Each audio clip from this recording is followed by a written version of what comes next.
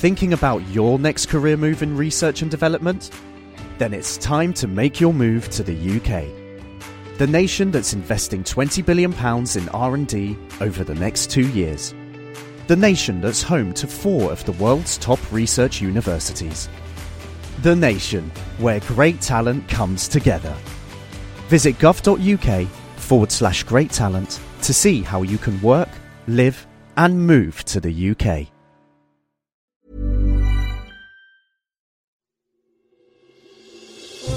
Question of the week from the Naked Scientists. Hello and welcome to Question of the Week from the Naked Scientists with me, Hannah Critchlow. This week we wander the polished premolars of other species. Hi, my name's Kwesi and I'm from London.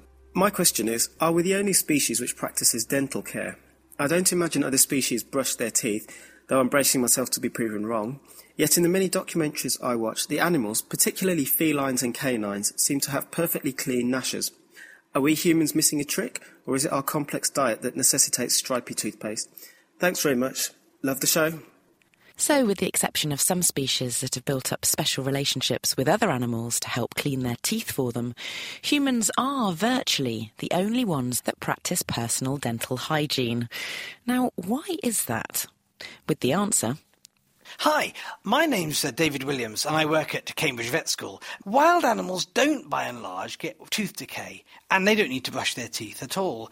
And you might ask, why on earth don't they get tooth decay? Well, you might think it's because their food's less mushy than the sort of stuff we give to domesticated dogs and cats. They do get a lot of tooth problems. After all, pet owners give their cats and dogs dentist sticks and other similar hard items to chew on to try and reduce the tartar and the tooth decay. But look at wild otters. They eat soft fish and slippery eels. They're hardly going to crack off tartar, are they? But they don't get any dental hygiene problems at all. So if the hard texture of the food isn't the thing preventing tooth decay, what is? The difference is probably related to the amount of carbohydrate in the diet, pets' diets, wild animals' diets, and our diets as well. Carbohydrates, that's say sugars and starches, provide a ready food source for bacteria in the mouth. They have weird names like protobacteria and firmicutes and fusobacteria. If there's sugar in the mouth, then they can grow more and more and give dental decay. Interestingly, old foxes and badgers do have tooth wear to the point of having incisors and molars, the front teeth and the back teeth, worn down almost to the roots in old animals, but no tooth decay. And probably that's because wild foxes and badgers don't have a carbohydrate-rich diet. Of course, all this fits with what dentists tell us about our teeth, doesn't it? Sugary drinks and sweets increase our risk of dental decay. So maybe we should be like the wild animals and try and cut down on our sugar and carbohydrate intake. Thanks, David, for that. And crocodiles, already heavy protein eaters, are an example of taking their giant gnasher hygiene one step further, snapping up a loving relationship with the Egyptian crocodile bird.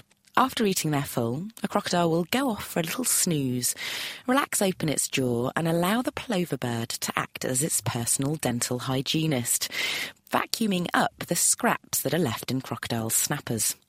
Everyone's a winner, the plover bird well fed, and the croc keeps its winning smile. Well, with that question polished up, we'll stick with the subject of successful partnerships, but this time with a rather doomsday scenario. Hi. My name is Martin Harris and I live in Cheltenham. My question is, we rely increasingly on computer networks. If a solar storm or malicious virus hits the network, could our current civilization's dependency on computer networks be damaged irreversibly? So would it spell the end of the world as we know it if all of the computers crashed? Or could it lead to worldwide liberation? Send us your thoughts. You can tweet at Naked Scientists. You can write on our Facebook page. You can email chris@thenakedscientists.com, or you can join in the live debate on our forum, which is at nakedscientists.com/forum. The Naked Scientists Question of the Week, brought to you in association with the Houter Wisman Foundation, supporting science and education from Alpha to Omega.